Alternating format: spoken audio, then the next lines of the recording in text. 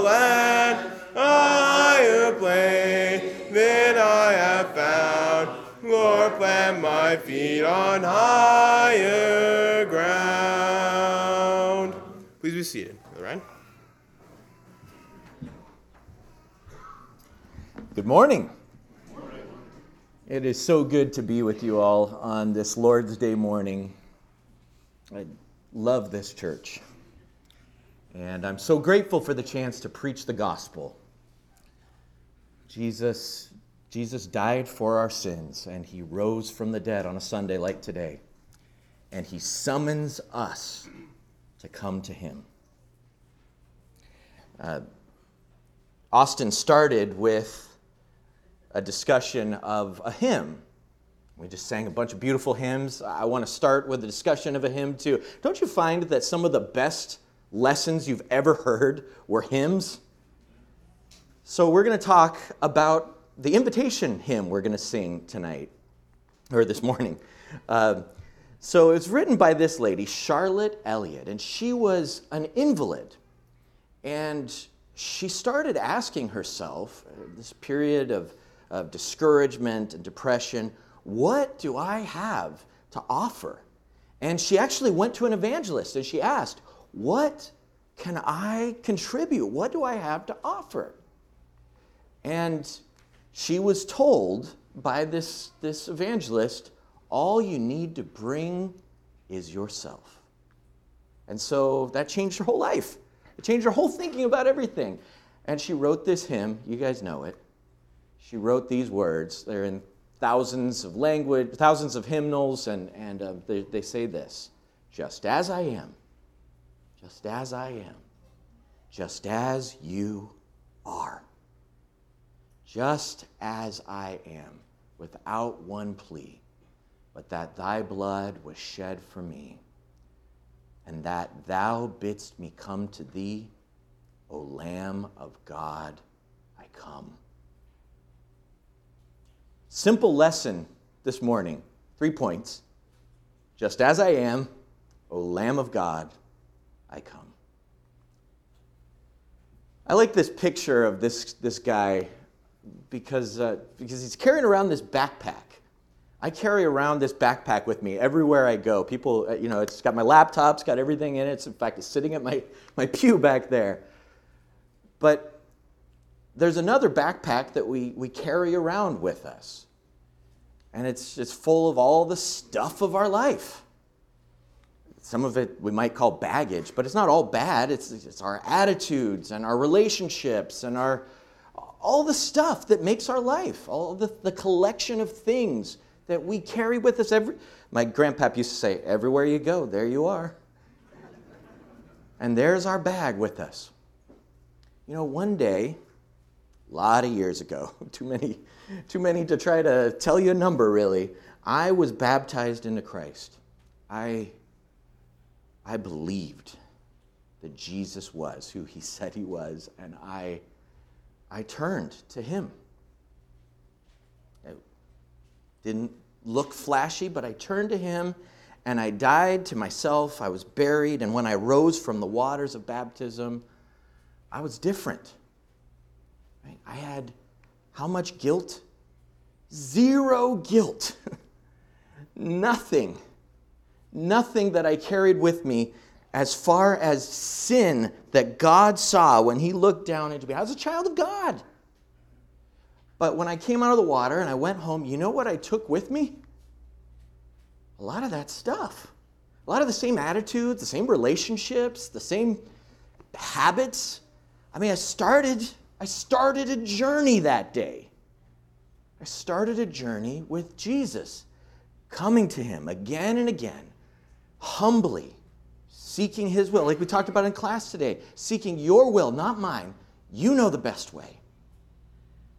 And he started working in me, right? I started just daily calling on him, trying to make the changes and following him.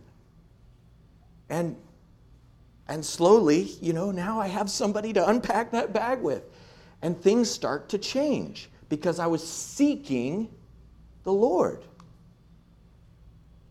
What you seek is one of the most important things in your life. That day I changed what I was seeking. Jesus says, what you seek, you're going to find. One of the things that I wish that somebody said to me, especially when I was younger, is that over time, if you're hungering and thirsting for righteousness, you're going to find it. Or as he said, you will be filled.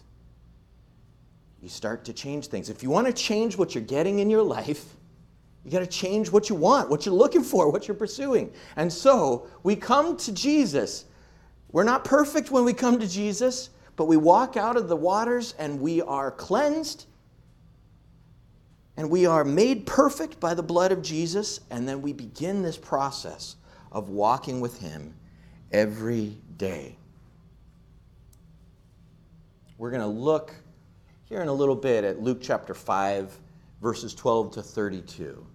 And there's this picture of these three different men who came to Jesus in different ways, a leper and a lame man and Levi. And each of these starts to show us something about what Jesus wants to do in our lives. And so the purpose of this lesson is pretty basic. For those of you, and I think there are some of you here who have not come to Christ, I just want to call you to come. Come to Jesus. He'll change everything. Even though when I went home, my life didn't look that much different. And yet he changed everything. I was both the same guy and a completely new man. I had hope. I had confidence in eternity. He could do that for you today. But also, for those of you who have come to Christ, I want to invite you to keep coming. There's this idea, it's a teaching that you hear sometimes, that all you have to do is come to Jesus. But that's not what the Bible says. The Bible says, Jesus says, come to me. But you know what else he says? In John 15, he says, abide in me. Stay in me. Dwell in me. Live in me. Make me your home. Stay with me. Abide in my words. Abide in my teaching. Abide in my ways. Stick with me. Hold on to me. Keep coming to me. James 4:8 says, draw near to God. And what's he going to do? Draw near to you. If there's 10,000 miles between you and God, God is going to cover the lion's share. God is going to come right to your door. I mean, he's right there. But you got to take a step. You got to move. And he's waiting. He's inviting. And he's calling us to come to him. So I want to talk first about 3 ways not to come. You might be thinking, I don't need to come to Jesus. And the first is to put it off. Okay, so let me just start by saying my wife gave me permission to share this story. A lot of people are protective of my wife, so I want you to know that. So I had this idea, okay, how about, just as a way of lightening our load, lightening your load especially, how about if we hire a cleaning service to come in and just clean the whole house? And the problem with that is, before we hire a cleaning service, what she wants to do is clean the whole house. You got to pick up the clutter, and then you got to do a deep clean, and everything is perfect. You don't want to see your mess. So then they can come and clean it all up. And I think we sometimes approach our spiritual lives like that. I have had more than one person that I was studying with say to me, once I get it all together, once I figure it out and I get my life right, then I'm going to become a Christian. That is not how it works. That's like taking a flashlight and trying to start it without any batteries. You come to Christ. You come to Him, and you find in Him grace and help in time of need. You find mercy and forgiveness. You find transformation. You find the community of God's people to support you. You find His instruction in His Word. You find someone you can call on whenever you need help, lean on for strength and direction. We have to come to the Lord. And so we could put it off. We could also try to protect ourselves. I come from a long line of men who don't like going to doctors. Some of you knew my dad. He did not like going to doctors. My uncles did not like going to doctors. And some of my uncles had very unhealthy habits. A lot of them were lifelong smokers, but they didn't want to go to the doctor. I don't want to go to the doctor a lot of the time. And so, just imagine, say, one of their grown-up daughters takes them to the doctor, says, we got to go to the doctor. No, I don't need a doctor. I'm good. I'm healthy, right? And so they take him to the doctor, and the doctor says, what's the problem? There's no problem, there's everything is wrong. Well, why are they doing that? Why would you say that? There is no problem. You're trying to protect yourself because what are they going to say? You got to change. What if they tell you you have to do something different? I don't want to change, so I just stay back. A lot of us can kill ourselves trying to protect ourselves. We can say we don't need it, but until we're ready to listen to the physician, we cannot be healed.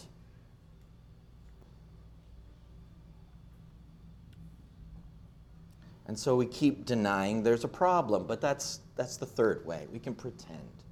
Have you ever heard this saying, there are no guilty people in prison? What's that about? Do they really think they weren't the one that stole that car?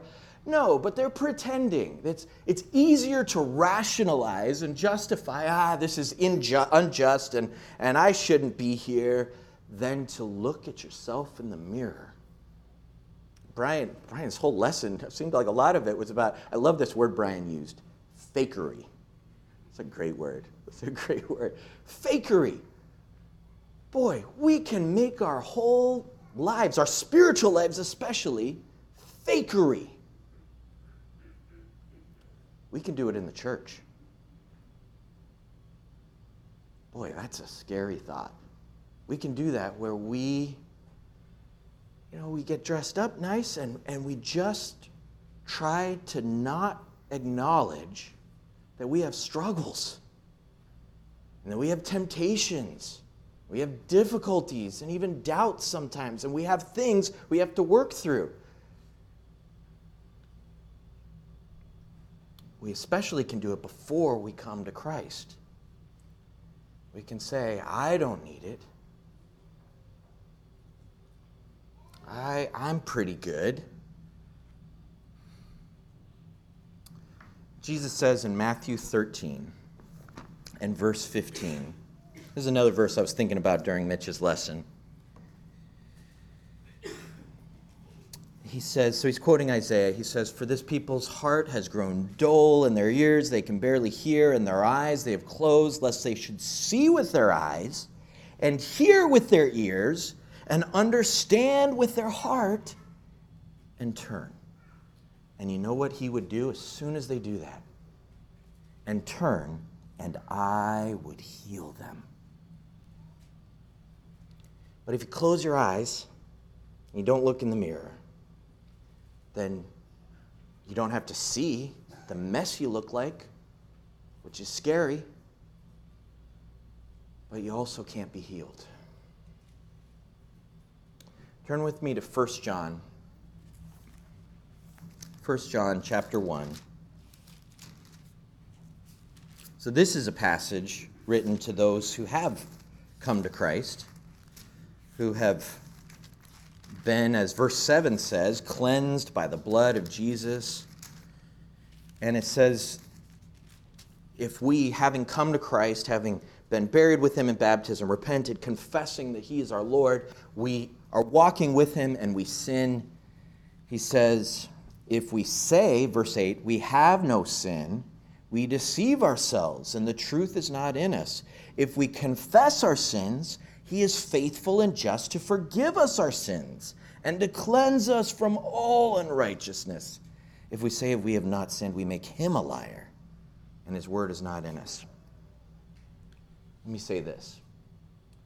There are no pretenders in fellowship with God. There are no pretenders in fellowship with God. We have to acknowledge to God our sin.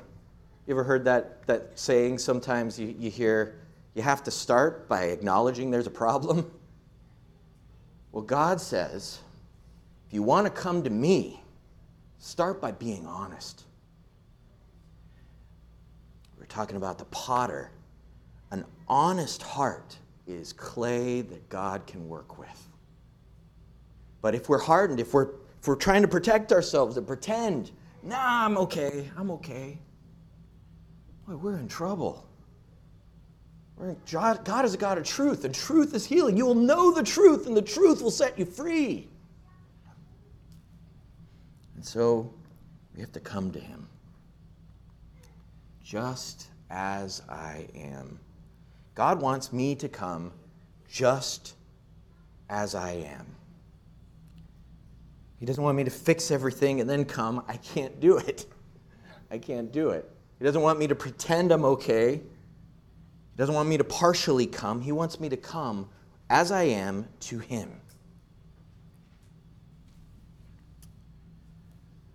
So our family's watched a few episodes of this show now, The Chosen. So I don't know where you get it. You can stream it somewhere.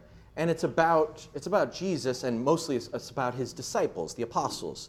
And this is a picture of Levi or Matthew.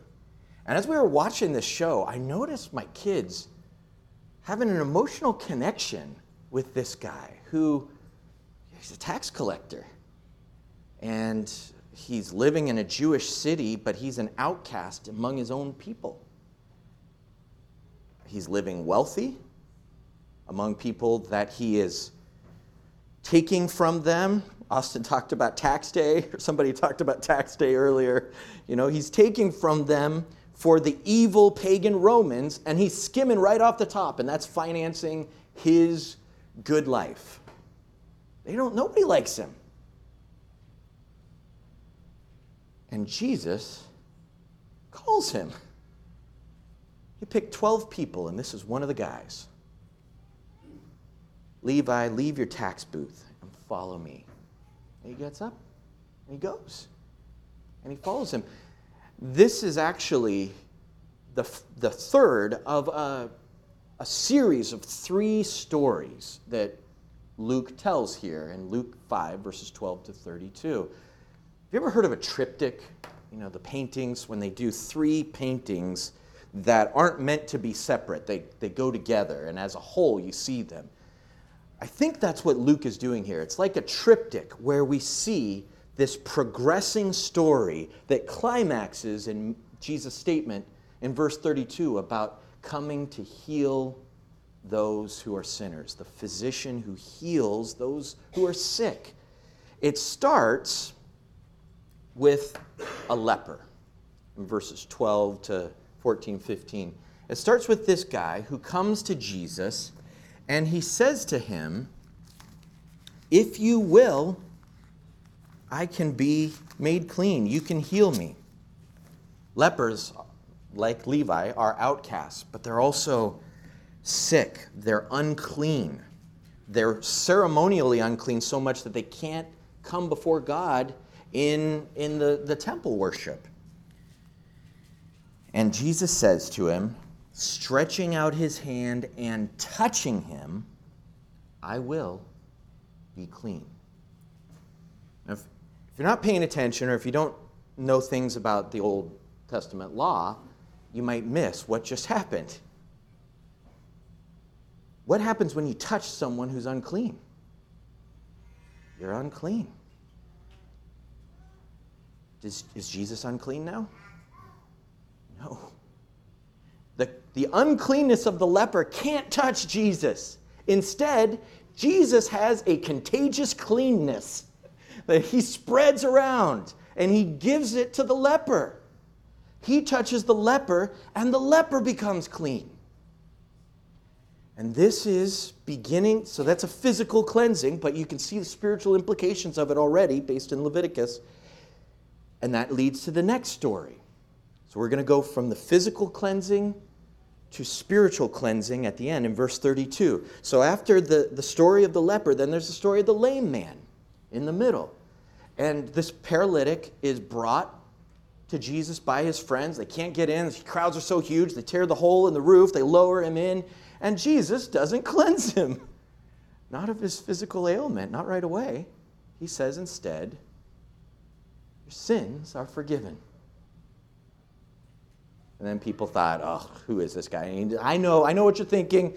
Now, so that you know I have the right to cleanse, be healed. Guy stands up and starts walking. Now, here's my question. Which is the greater miracle?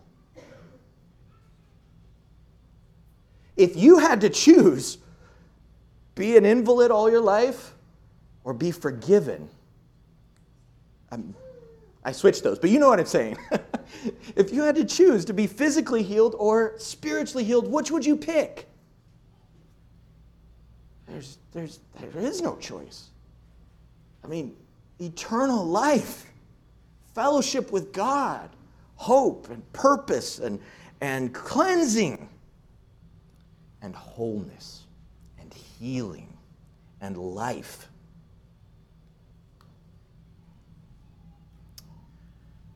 So that leads, you can see how we went from the physical healing of the leper that was representative of something else to Jesus is healing spiritually, but there's also a physical healing, and that leads us to Levi being called. And as he calls, having been forgiven, having been brought in, having been called to be Jesus' servant and his follower, he has a feast with all his friends, and everybody's asking, who is this guy to go and eat with all these sinners? And Jesus has an answer for them.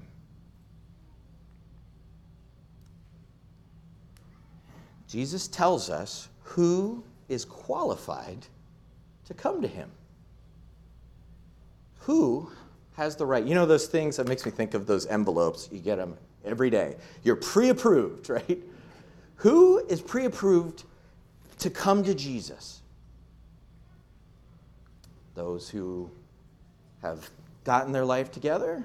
Those who are righteous? Who is it that is qualified to come to the Lord? Well, here's what Jesus said. It is not the healthy who need a doctor, but the sick. I have not come to call the righteous, but sinners to repentance. Well, of course, that's all of us.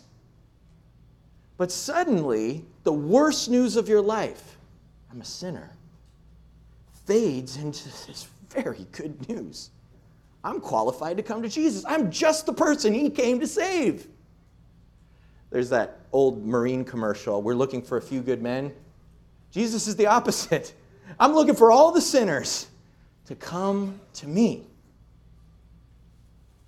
If you're a sinner, you are the person Jesus has come to save.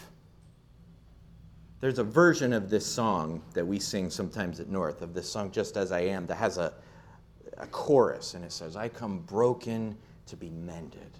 I come wounded to be healed. I come empty to be filled. I come guilty and desperate, and God makes us whole. Look with me at Jeremiah chapter 30.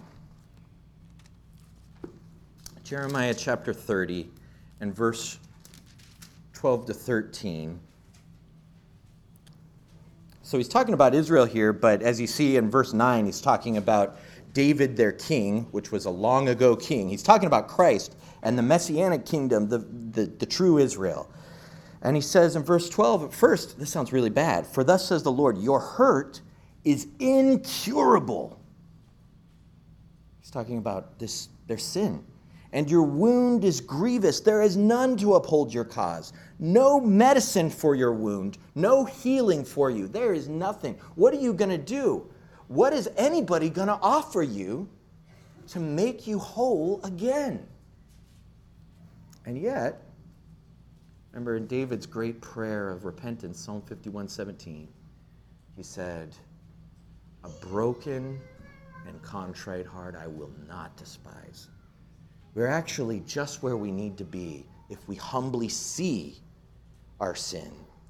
Just where we need to be, not where we should be, but where we need to be to turn to God. If we see our sin and we're broken and we're ready to come to Him, and we come guilty and desperate and empty. Look at verses 14 to 15 here. All your lovers have forgotten you. They care nothing for you. For I have dealt you the blow of an enemy and the punishment of a merciless foe. Because your guilt is great, because your sins are flagrant. Why do you cry over your hurt? Your pain is incurable because your guilt is great, because your sins are flagrant. I have done these things to you. I don't know if you've ever felt this way. I bet most of us have felt sometimes. Boy, how can the Lord take me in, take me back after I sinned against Him?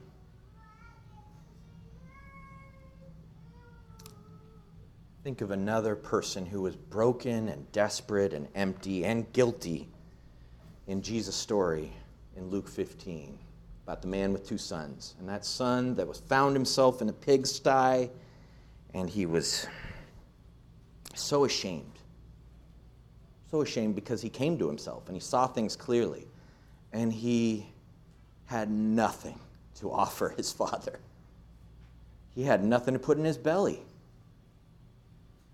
And that is a picture, not of people elsewhere, but that's a picture of where we were. Desperate, guilty, and empty I come. But I come to the one who can save. O Lamb of God. There's this idea we can sometimes fall into that we are the heroes of our story. Or as a Disney movie says, you are the one you've been waiting for. No. You are not the one. You are not the hero of your story. You can't fix what you have broken. You're not the hero of your kid's story. You're not the hero of your life. You're not the hero of your death.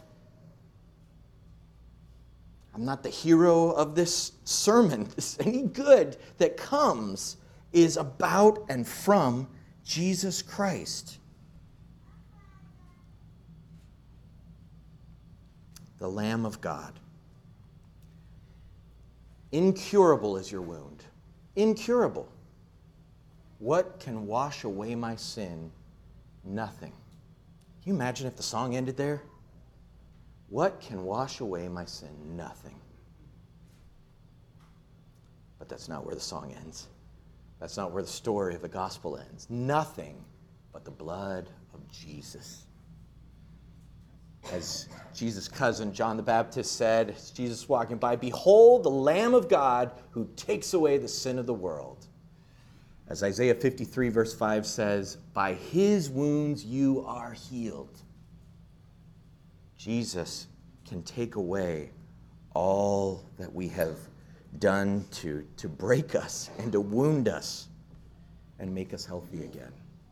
He invites us to come just as we are.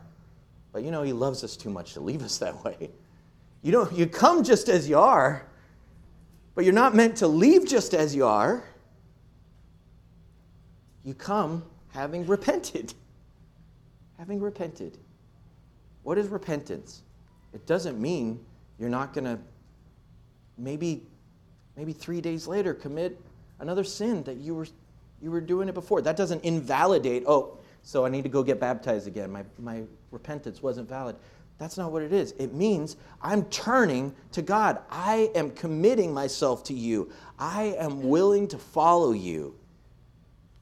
And whenever we sin, then we have to turn again and repent again. And so he keeps changing us and making us not as we are, but as he is, to follow him. We come broken, not just to wallow in, oh, I'm so broken. Let me tell you a story about how awful I am, but to be mended. This isn't about me, this is about Jesus, but I am mended. I am whole.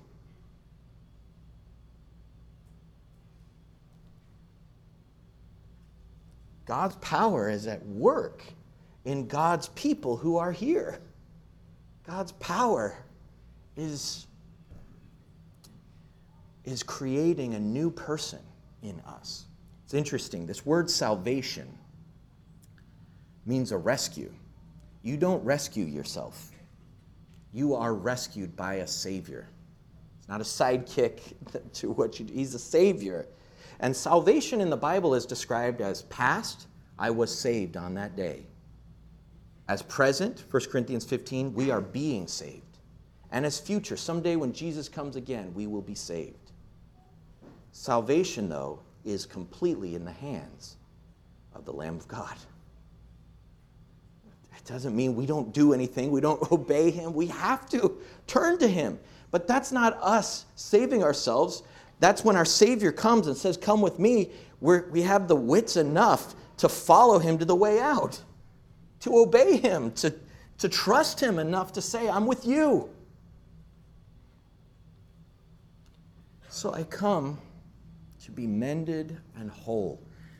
The rest of the story in Jeremiah 30, verse 17, for I will restore health to you, and your wounds I will heal. I will heal.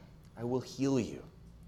I come to be rescued and filled, pardoned, and welcomed.